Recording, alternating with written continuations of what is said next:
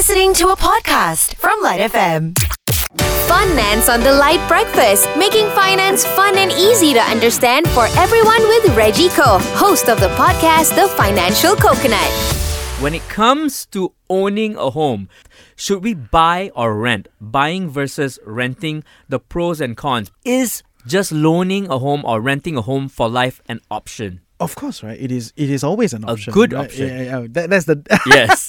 You caught me there, right? Yes. So it's whether is it a good option. So Yeah. good option will depend on the paradigms or the factors that you measure it against, right? Mm-hmm. So I think a lot of people, when they think about owning homes, there's one underlying idea is, firstly, we hope that the prices will move up, right? So that is the underlying The idea. appreciation value. The yeah. appreciation value. And then the second idea is my mortgage relative to rental is cheaper, right? Yes. My monthly mortgage payment, which is not wrong, right? So That's these true, two yep. points are valid. From my hot take, if you are going for the first point, which is your capital appreciation, you hope to make more money and appreciate it, right? It is a very selective process, right? That only in certain parts of KL will you see this kind of appreciation. And there's a lot of data to suggest this, right? Like, don't go like weird corners or Selangor.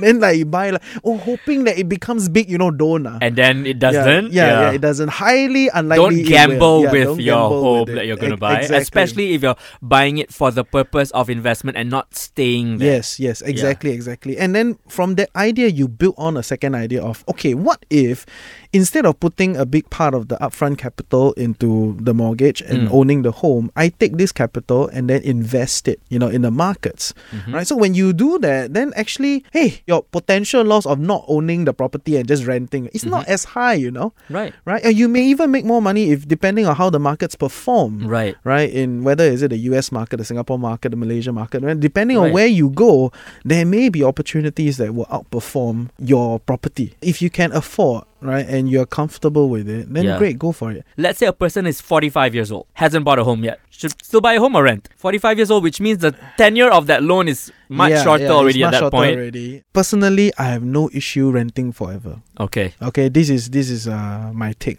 I have Right. no issue renting forever, and let's be clear, the renters market in KL is great. Right, or renters get very good property Options. and very good options. Every time a new development comes in, right, you can negotiate with a landlord, say, hey, I Right. want a cheaper rent. In the renters market in KL alone, I don't speak for other states, Yeah.